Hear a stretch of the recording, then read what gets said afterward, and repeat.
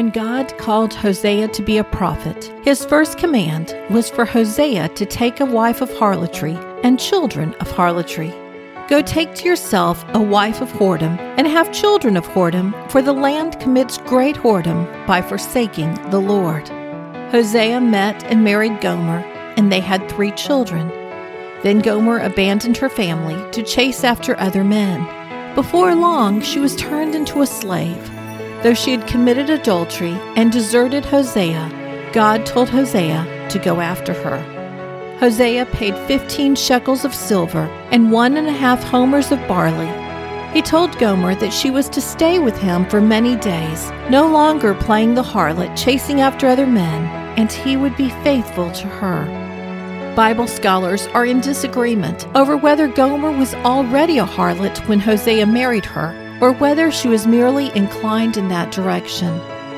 We know that Hosea loved her, so there was something about her that drew him to her, and since it doesn't mention her physical beauty, it must have been something else that attracted him to her. Gomer had a good life, a husband who loved her, children to adore, but she wanted more.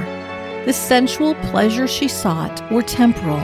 The love she sought from the other lovers came with a price. She became a slave to them. Gomer committed adultery.